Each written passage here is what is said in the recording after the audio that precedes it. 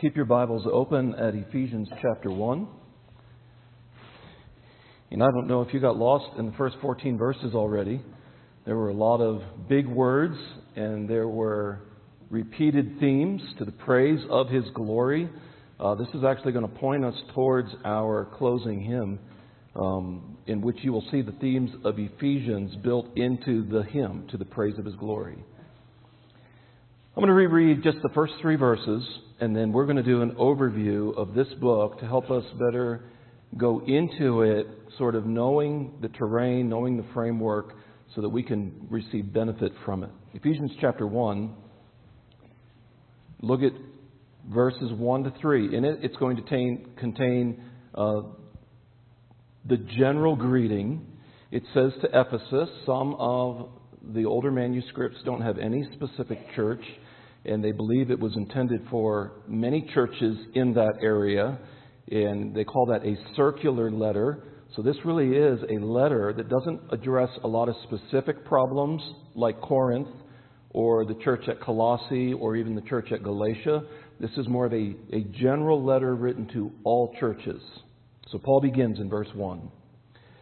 Paul, an apostle of Christ Jesus by the will of God, to the saints who are in Ephesus and are faithful in Christ Jesus. Grace to you and peace from God our Father and the Lord Jesus Christ. Typically in English letters we would end with something similar to what he does in verse 2. In the older days they would build that into the greeting. Verse 3, blessed be the God and Father of our Lord Jesus Christ, who has blessed us in Christ with every spiritual blessing in the heavenly places. We're going to stop right there, because already the words begin to build up. Can you feel that? Okay, so he is proclaiming this blessing from God the Father of our Lord Jesus Christ, and then he just, no sooner does he greet us, and he starts to scale the heights of what we're going to call a theological mountain. I don't know if you've ever lived at low elevation for any length of time. I did for more than a decade in South Florida. I grew up in my middle school, teenage, early college years in Coral Springs. Coral Springs has an elevation of 13 feet above sea level. Okay, so that's where I grew up. And when you live in South Florida long enough, when you travel north and get in even to southern Georgia, it can appear mountainous, right? Oh, is that a hill we're going up? Oh, wow, we're actually going down now. You don't do that in Coral Springs. You don't, you go flat over to Fort Lauderdale, flat down to Miami, okay, flat over to Naples. I mean, it's all like, it fluctuates 2 or 3 feet. That's it. So Georgia can appear mountainous, southern Georgia, even though Atlanta sits only at 1,050 feet. Once you travel into North Georgia, western North Carolina, eastern Tennessee, you start to see the beauty of what people start to call mountains. Okay? And these mountains, my parents live in western North Carolina. Brevard sits at 2,231 feet.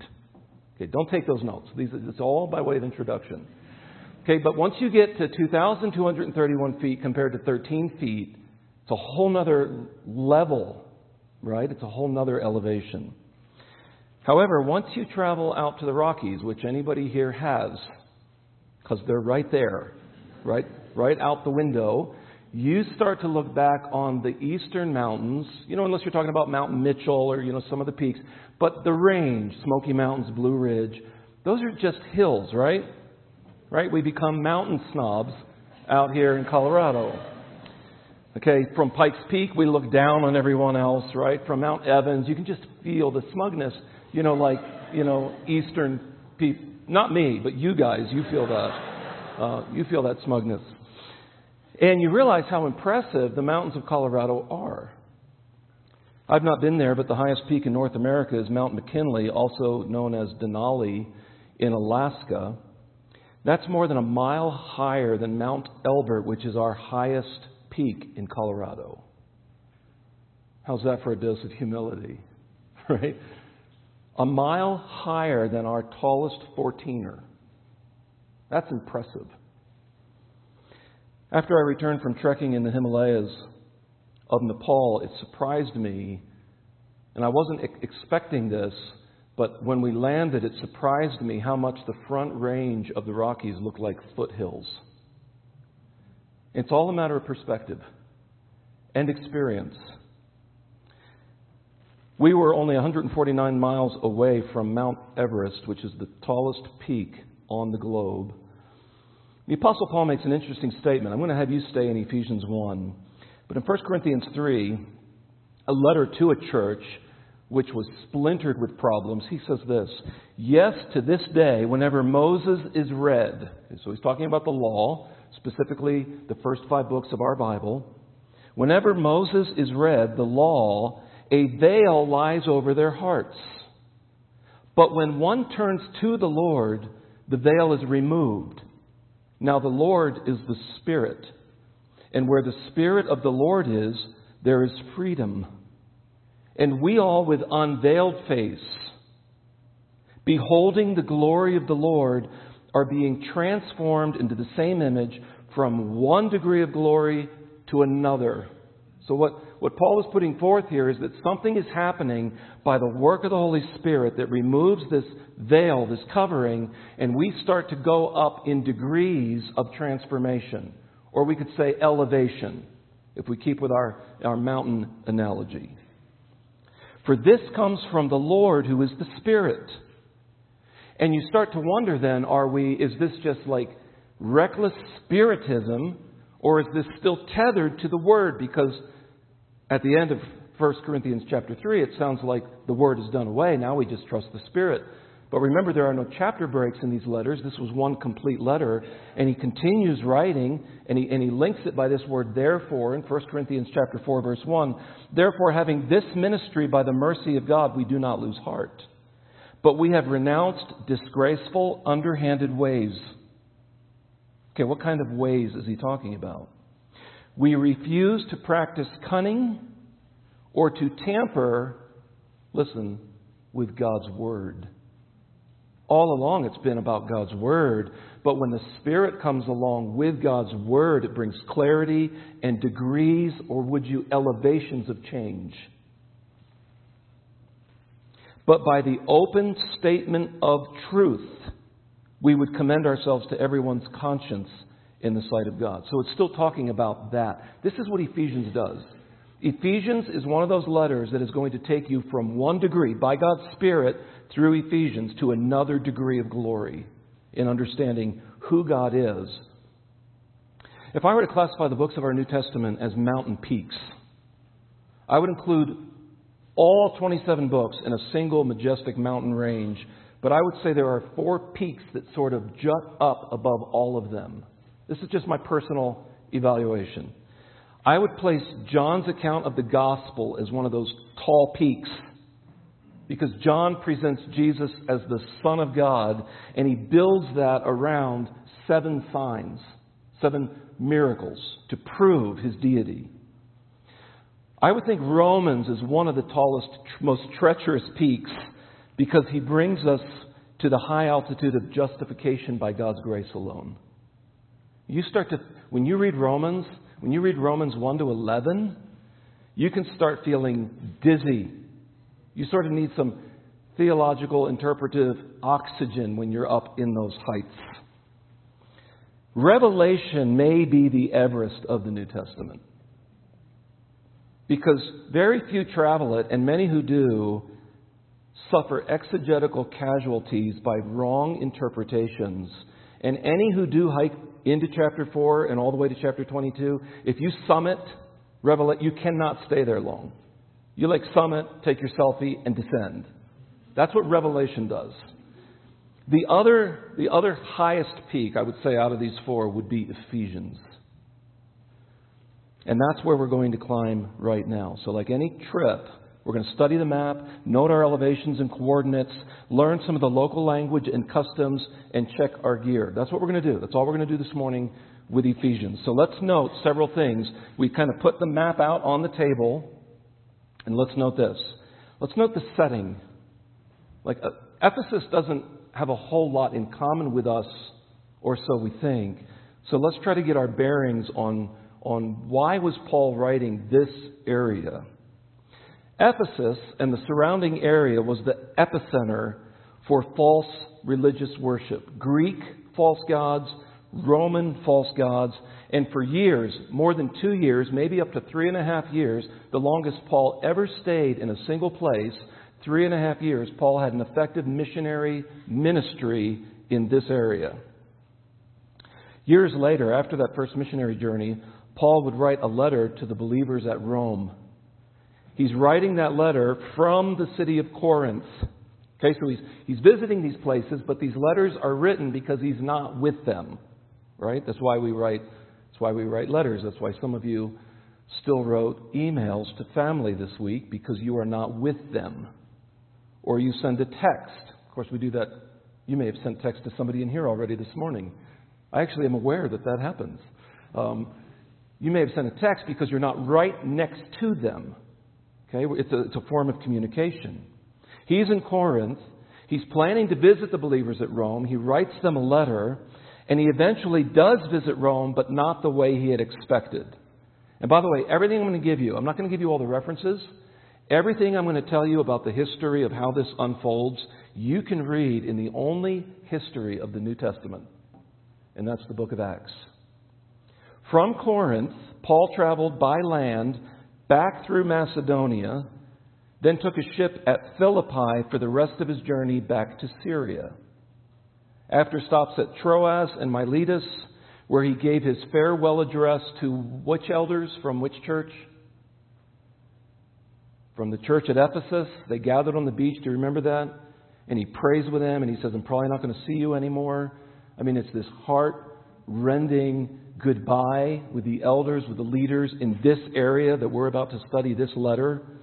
He gives his farewell address. He finally lands at Tyre and makes his way to Jerusalem to deliver a collection of money given by Gentile believers to the suffering Jews. By the way, that offering was intended to unite one of the very things Paul is going to address in this letter, and that is the unity between Gentiles and Jews. The church was already taking the initiative by showing their love through a love offering to the suffering Jewish believers. It was on this journey back to Jerusalem to bring this collection that he was attacked by a Jewish mob on his way into the temple and nearly beaten to death. He was delivered and arrested by a Roman centurion. Still, all this is in the book of Acts. And interestingly, the specific charge that was brought against Paul was that he brought Greeks into the Jewish temple.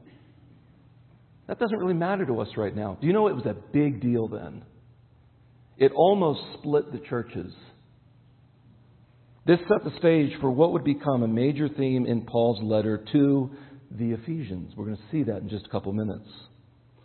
After several hearings and a 2-year imprisonment in Caesarea is a town up north on the Mediterranean Sea on the northern part of Israel's coast that included more hearings, Paul appealed his case to Caesar and found himself on a ship bound, literally chained, bound to where? To Rome. See, God is getting him to Rome anyway. You ever wonder what God is doing in your life? God has a perfect itinerary for everyone. Paul had intended to go to Rome, but not like that. He's chained, but he's heading to Rome. And the journey unexpectedly took several months rather than the shorter time that it should have taken. In Rome, he was placed under house arrest, and that allowed him to carry on his ministry. Now we're getting towards the end of the book of Acts, Acts 28. And it was during that 2-year period in Rome under house arrest that he wrote 4 letters that we call the prison epistles. Those are Ephesians, Colossians, Philemon, and Philippians. Matter of fact, look at this. Look at chapter 3 in Ephesians, verse 1. These are the references where we draw this out and place this historically in the timeline of Acts. For this reason, I, Paul, what does it say? A prisoner of Christ Jesus, on behalf of you, who? Gentiles. Look at chapter 4, verse 1. I, therefore, a prisoner for the Lord. Turn to chapter 6, verse 20. He says, for which I am an ambassador in chains. This is the setting. Paul, he's under house arrest. This is not a maximum security situation, but he is under house arrest. He is confined. He is imprisoned. He may still be in chains. And he's writing this letter to these churches located in the Ephesus region. Okay, so that's the setting. Okay, we've got our map down. Now let's look at an overview. So from this theological mountaintop, this Ephesian peak, the view is staggering. And it's no wonder that during this sort of trek up Ephesians, Paul has in only 6 chapters, Paul has 2 very lengthy prayers. And he's praying for our understanding and comprehension of these truths. Right? Alan read 14 verses of chapter 1. And most of us, by chapter 6, I'm going to guess, our heads were just swimming like this doesn't even make sense anymore. Like, how do you connect all those ideas? Predestination and praying for God's will from the foundations of the earth. That's why Paul has 2 extended prayers. And everything that he wants to say to these believers, he includes 2 prayers for their understanding of these truths. That's found in chapter 1, verses 15 to 21. And chapter 3, verses 14 to 21. On our trek in the Himalayas, we descended from about 13,500 feet down to 12,000 feet, where we stayed at our first lodge on the first day when we were up in the Himalayas. And when we were hiking down, it was rainy, it was foggy. We finally got to the lodge. Of course, no central heating. Surprise, surprise. They did have a wood-burning stove that was going that felt great. And the fog had totally settled in. And sometimes during that time of the year, the fog can settle in for days. And we were going to depart the following day. And so we're wondering if we're ever going to even get a glimpse of this peak, Mount Manaslu, which is the 8th tallest mountain peak in the world. And so it was kind of to our disappointment when we got to this particular lodge that we could hardly see 20 feet in front of us. We were told that the peak, even at 12,000 feet, is staggering. I'd never seen anything like that in my life. Mount Manaslu sits at 26,759 feet. Even from 12,000 feet, that looks impressive. Early the next morning at about 4:45 a.m., the fog and the clouds cleared, and we saw at about 4:45 in the morning the alpenglow on Mount Manaslu. You know, Ephesians does that for us theologically. If we track with it closely and we don't just try to read through it or rush through it, you're going to start reading things that you're going to have to go back and reread. You're going to read terms and you're going to say, does the Bible anywhere give a clear, precise definition of that term? And if so, what does it mean? Election, foreordination, predestination. These things were planned from eternity past. How is that even possible? See, the fog is going to start to clear, and you're going to see this peak, this theological peak, clearly. And even though it was very cold out that morning, and we rushed out because we didn't want to miss it, we stood there and took in the beautiful scenery of Mount Manaslu. That's what we need to be ready for in Ephesians. This is what this letter does. It removes the clouds and provides a clear view. First, and let me just give you a sample of that. And we're not going to pause this morning and define the words and make the connections. But first, let's look up at sort of that theological mountain peak from a personal level. Turn back to chapter 1. Personal level. Here's what Paul is telling us God has done. Personally. We, chapter 1, verse 3, are blessed with every spiritual blessing. In chapter 1, verse 4, we are chosen by God. Chapter 1, verse 5, we are predestined to the adoption of sons. Chapter 1, verse 6, we are blessed. Chapter 1, verse 7, we are redeemed and forgiven. Chapter 1, verse 9, we know the mystery of His will. By the way, anytime Ephesians uses the term mystery, it's not something that is unknown. It is something that was hidden, but is now revealed. Okay, so don't be like, oh, this is such a mystery. No, it's not any longer. That's why Paul is writing to remove sort of that layer of fog and mist so that now that mystery, you can see it clearly. Chapter 1, verse 11, we have obtained an inheritance. Chapter 1, verse 13, we are sealed by His Spirit. Chapter 2, verses 5 to 6, we were dead, but have been raised to sit with Christ. That's looking up at the peak. That's what God has done for us personally. Second, from this peak, sort of this Ephesian peak, let's look out across the world, because God is doing so much more than just sort of our little me-centered salvation. Sort of my independent, all-inclusive, designer label salvation. He's doing so much more than that, and that's why He's going to start including this term, the church. God has not designed us to live alone. He's not designed us to live in isolation. He's designed us to live together. So what God is doing here is global. That's the dimensions. When you get up to those heights, you're going to see there is so much more out there in the valley of humanity that God is doing.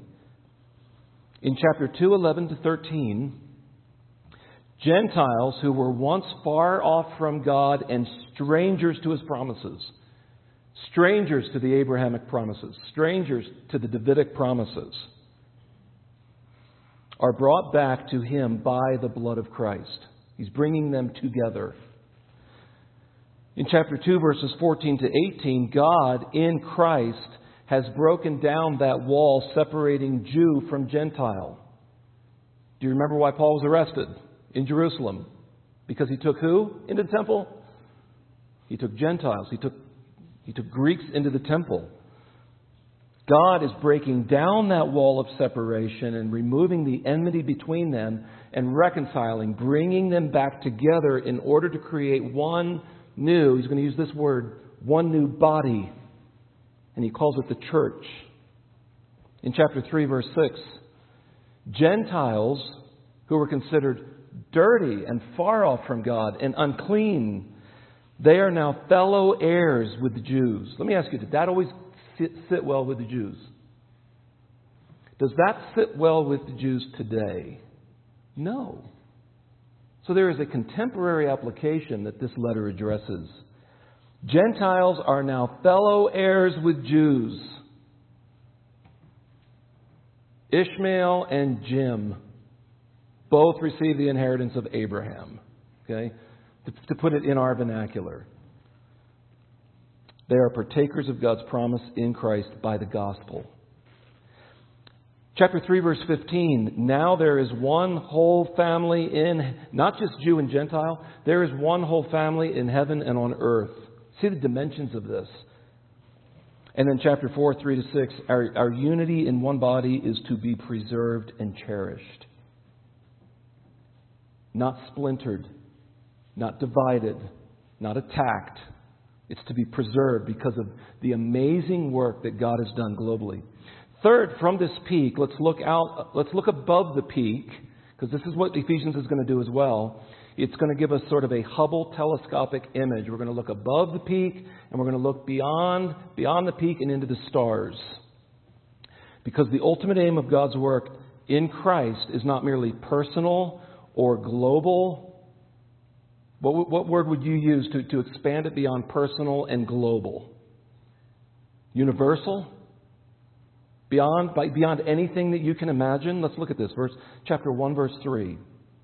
He unveils our spiritual blessings. I want you to notice this phrase because it's unique to Ephesians. It's used nowhere else in the Bible. He unveils our spiritual blessings in the heavenly places. Like that's beyond that Ephesian peak. Into the heavenly places. Christ's work is universal. Look at chapter 1, verse 4. He says that God has been at work for us since when? Before the foundation of the world. But my individual salvation doesn't like that thought. No, it doesn't matter because it's bigger than your individual salvation. It's bigger than a global salvation. This is universally what God has been doing throughout eternity. Look at chapter 1, verse 9 to 10. He speaks of a plan for the fullness of time to unite all things in Him, things in heaven and things on earth. It's universal. Look at verse 20 of chapter 1 into 21. In the heavenly places, far above all rule and authority and power and dominion, and above every name that is named, not only in this age, but also in the one to come. This is beyond individual and global to universal. Look at chapter 2, verse 6. He uses that phrase again, heavenly places. Look at chapter 2, verse 7, in the coming ages. Look at chapter 3, verse 9. I've got to go fast because we've got to hike quickly today. Then we'll come back and we'll take it slower and look at all the contours and be like, oh, I didn't see that the first time we went up. Okay, we'll do that in the weeks to come. Chapter 3, verse 9. To bring to light for everyone what is the plan of the mystery hidden for ages in God. Look at verse 10, chapter 3. Might now be made known to the rulers and authorities in the heavenly places. So there are powers in the heavenlies that are going to know something about this. Look at verse 11. The eternal purpose that He has realized in Christ Jesus our Lord. So Him sending His Son was not a reaction. It was the plan all along. Look at verse 21, chapter 3. Throughout all generations, and in case you didn't get it, forever and ever. Universal. Look at chapter 6, verse 12. Because our warfare, when two believers start fighting, that's not their primary warfare. Paul's going to say our warfare is not against flesh and blood, but, he says in verse 12, chapter 6, against the rulers, against the authorities, against the cosmic powers over this present darkness, against the spiritual forces of evil in the heavenly places. So even the evil that is attacking and the darkness that kind of wants to move in like a fog, it is universal. It's not just local.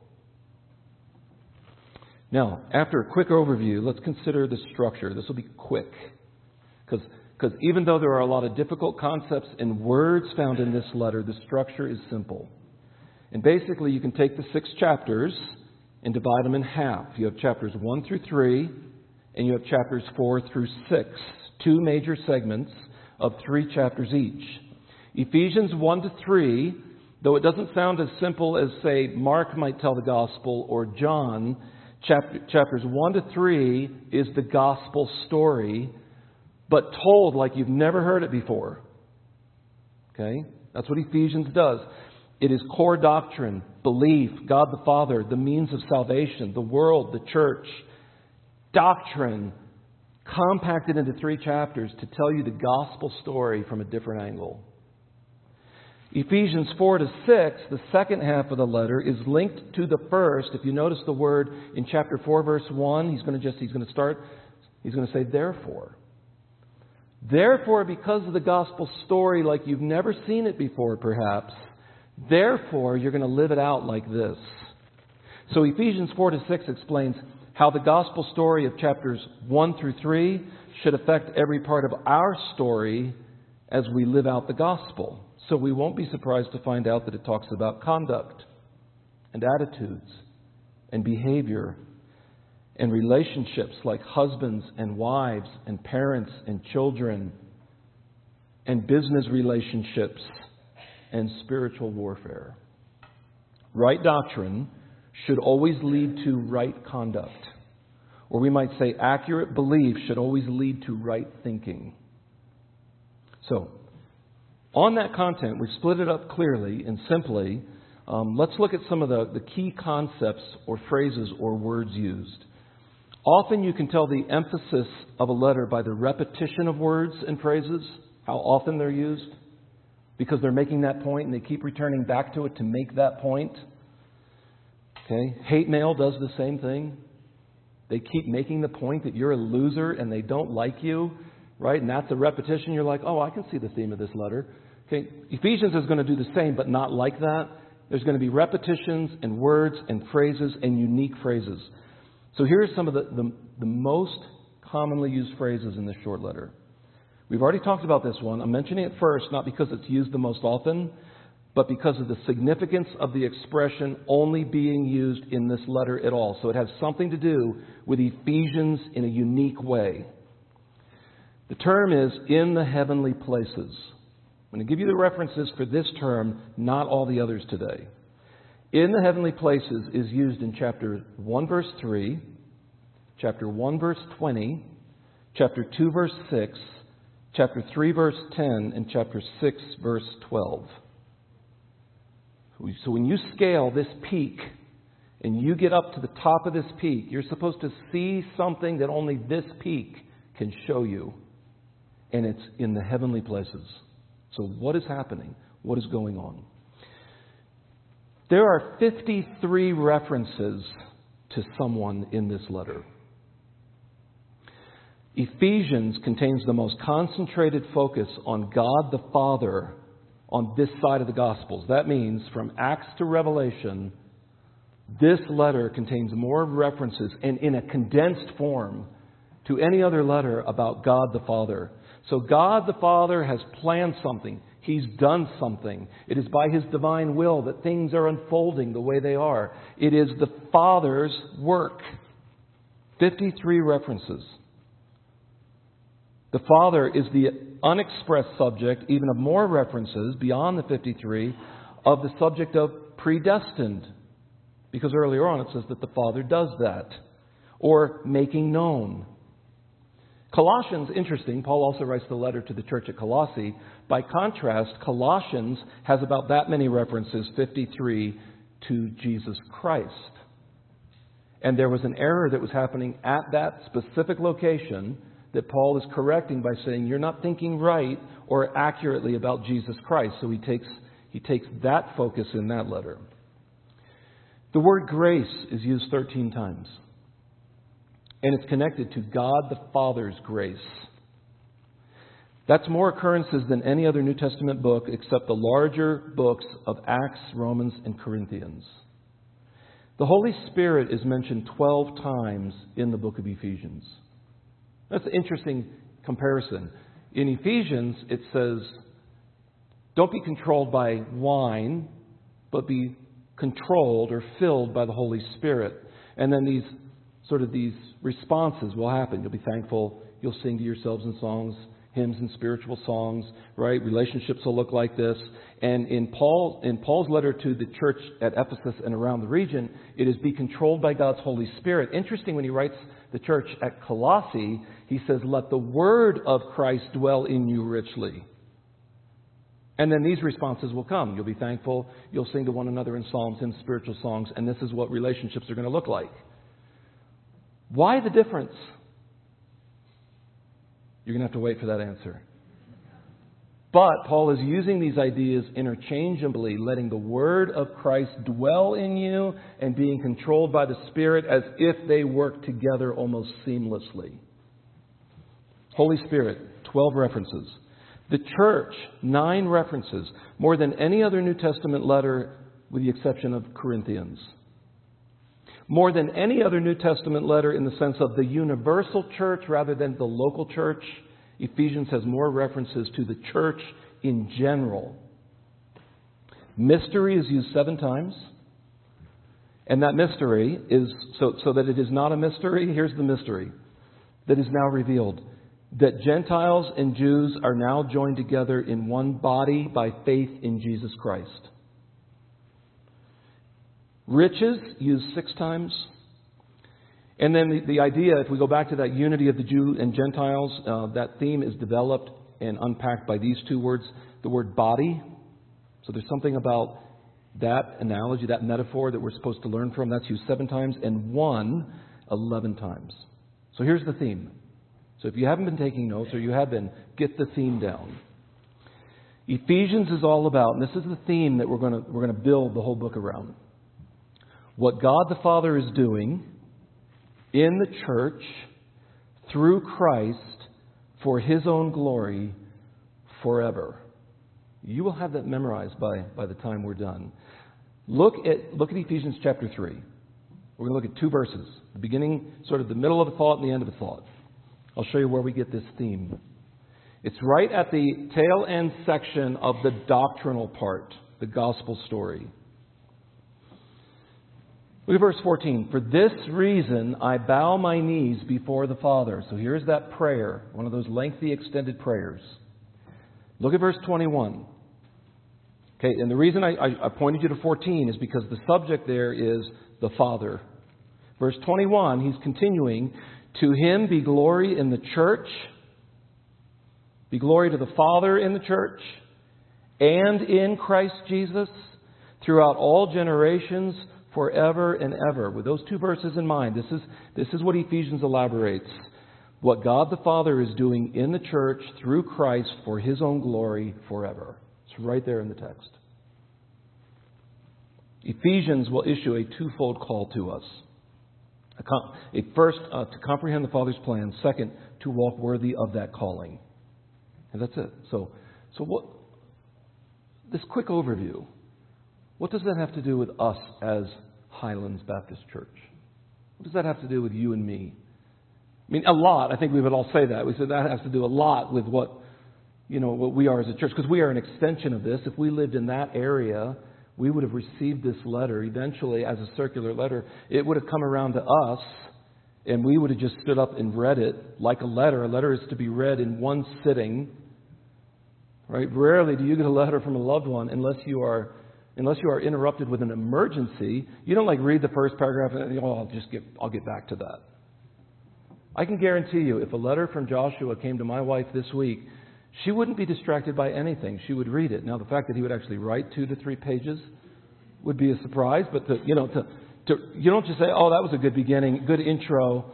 Maybe next week I'll read the rest of it." No, you read it and then you reread it, right? And you're looking like, "Oh, this is what's happening. This is where he's going. This is what he's experiencing."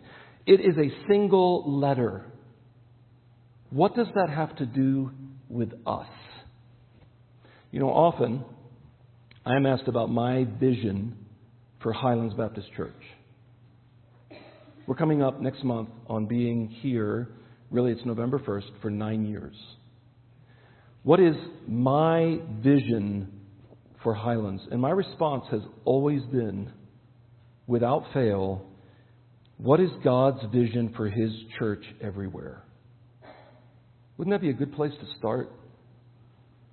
What does God desire for His church here in this locale based upon what is His desire for His church throughout the world? This is one thing Jesus taught. Let the greatest among you become as the youngest. It doesn't mean we become immature, but it means we go back to the days of being sort of 4 and 5 years old on the playground where there really wasn't any status. Right? Johnny, at 5 years old, wasn't pulling up in a Tesla. Johnny was just there on the monkey bars, and we loved being with each other. No status, no elite distinguishers, no titles, no I get to say more because, well, look at my income bracket. I mean, should I even have to say that to you, that I should have more of a voice? No. You become His children. And the leader, Jesus says, is one who serves. For who is the greater? One who reclines at table or one who serves? And I'm afraid many of us would still say the greater one is the one who's ordering off the menu and gets to demand to the waitress how he wants to be served or how she wants to be served. And Jesus agrees. Is it not the one who reclines at table? But I am among you as the one who serves. When we talk about Christ's vision for Christ's church, sometimes it helps us to ask, to sort of get out of our provincial, local experience and ask something like this. What is a proper vision for a remote island church in Indonesia? Or what is a proper vision for a house church in the outback of Australia? Or what is a proper vision for believers meeting on the sandy shores on the Indian Ocean just outside of the watching eye of Islamic Mogadishu? What would be a good vision for them? What we will soon find out is that God's vision for His church everywhere is that we glorify Him by making disciples. The greatest commandment, love God. The second greatest commandment, love others. The Great Commission, make disciples. Love God, love others, make disciples. And that's why we've chosen as our mission statement. It's right there on the table in the back. It's on our website. We need to keep it before one another. We glorify God by making disciples of Jesus Christ through the gospel of grace. Not another gospel, but a gospel that is tethered to grace. So the question is not only how are we making disciples, but how does any church in any location make disciples? And for that, and I want to finish here, I want you to look at Ephesians chapter 4. And we're going to look at verse 11 to verse 16. This is where we're going to end this morning. But it's a 20-minute ending. But it's going to be where we end. Ephesians chapter 4, 11 to 16. Just glance over it real quick. Just it's a pretty big section. It's one sentence, consisting of 150 words in the New English Standard Version Bible. 150 words, and yet there is a subject and a verb, like every good sentence should have. And the subject is, in verse 11, He. And to put it into context, tracking back up a little higher, the Lord Jesus is the subject. We know this because of verses 9 and 10, just before it. He's the one who descended and ascended. Okay, that puts it into context. That helps us identify who this is talking about. Any vision for a church that misses Him is not a scriptural vision for the church. He is the subject. Not a single man, whether he be an elder or a deacon or an evangelist, wealthy, powerful, talented, personable. Those may all be great advantages to a church to have. But that man or woman is not the subject. The Lord Jesus Christ is the subject. Ephesians is all about what the God the Father is doing in the church through Christ for His own glory forever. And look at verse 11. It says this, He, the subject, and then here's the verb, He gave something. The Lord Jesus Christ has given something to the church. Now, what has He provided? And He's going to give a list. If you look at that in verse 11, apostles, the prophets, the evangelists, the shepherds, and teachers. He's given men who can teach. That's what all those have in common. They can proclaim the gospel. They can explain the gospel.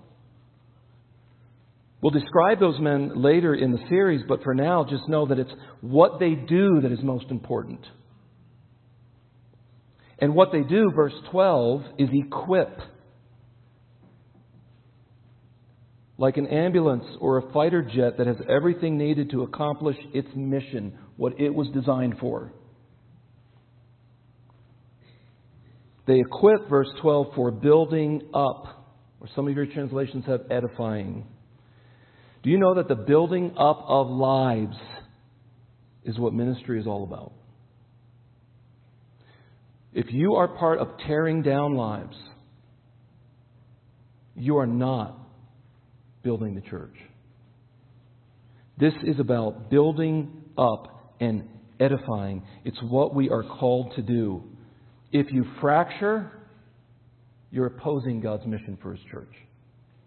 If you break and divide and splinter, you are opposing the wholeness and the unity that this letter is promoting.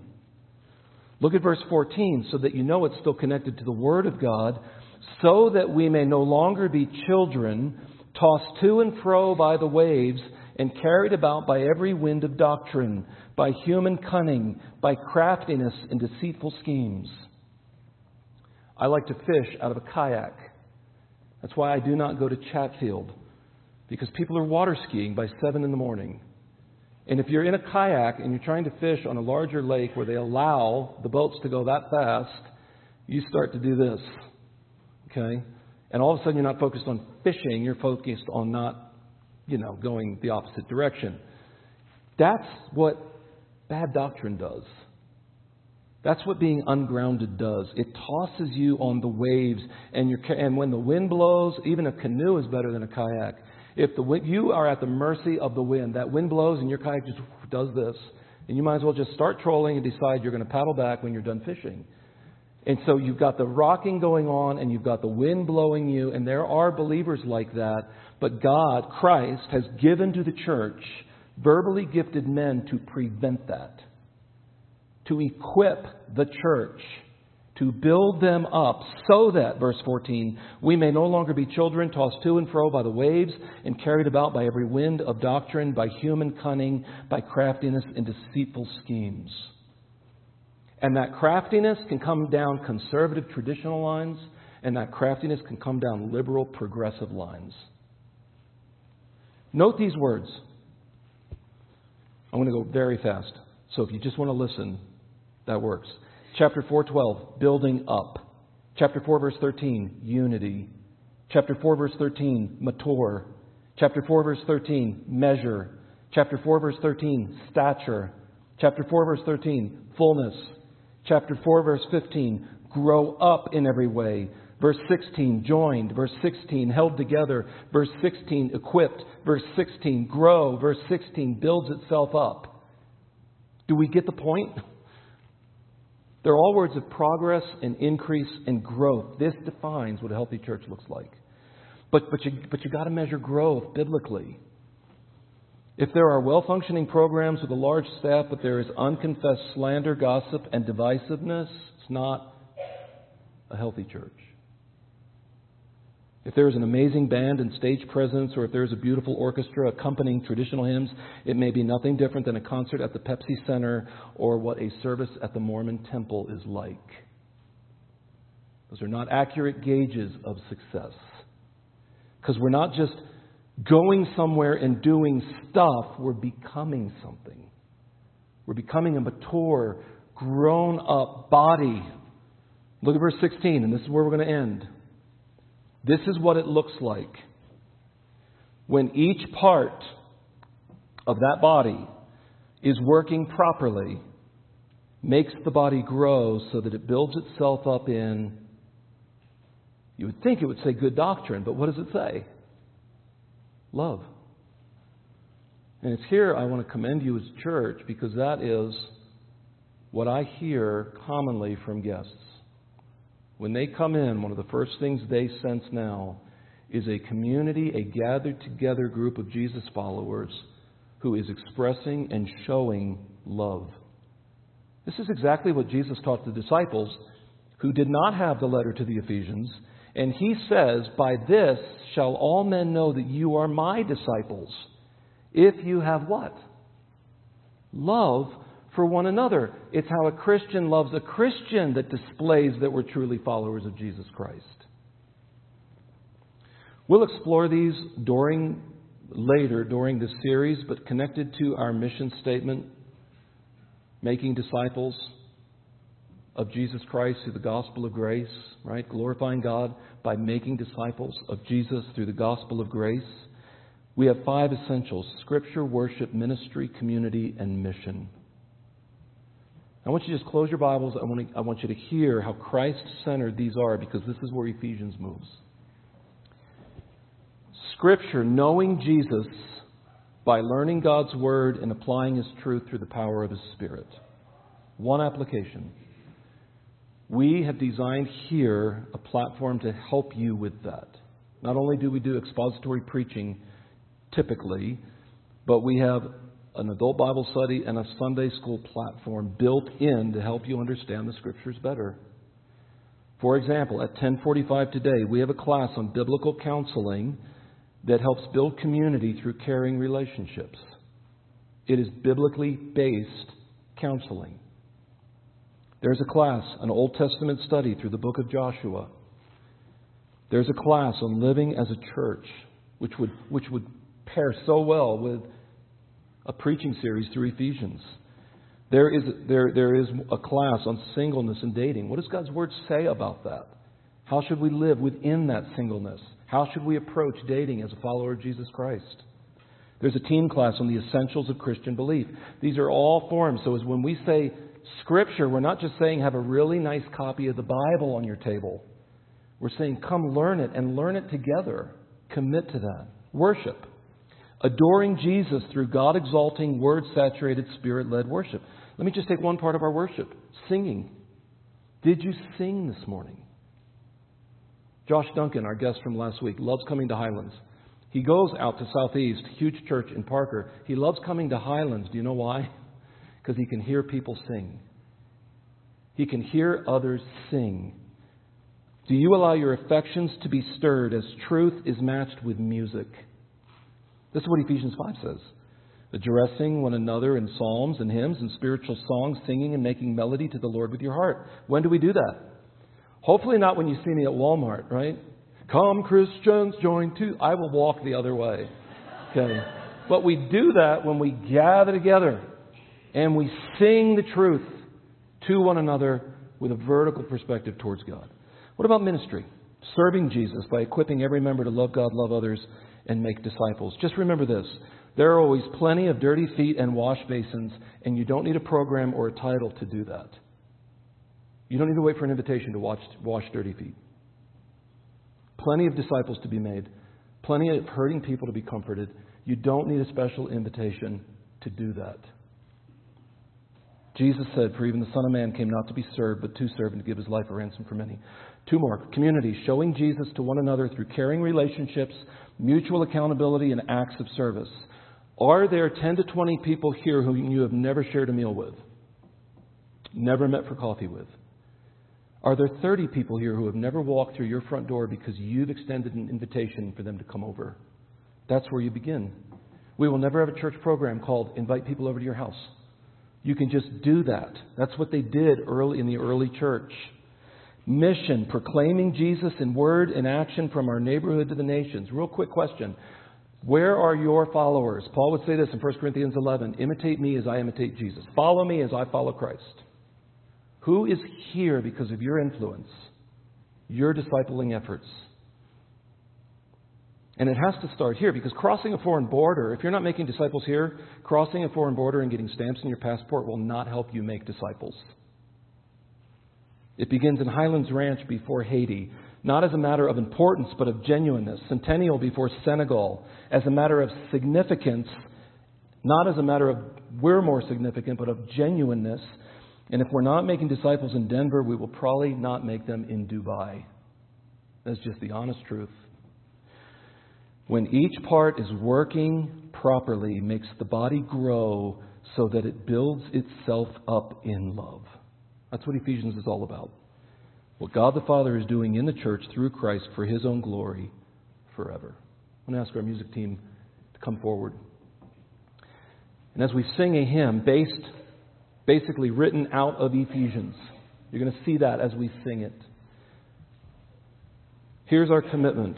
Knowing Jesus, adoring Jesus, serving Jesus, showing Jesus, and proclaiming Jesus. And if you don't know Him, I'm just going to turn your attention back to Ephesians 2, verse 8 and 9.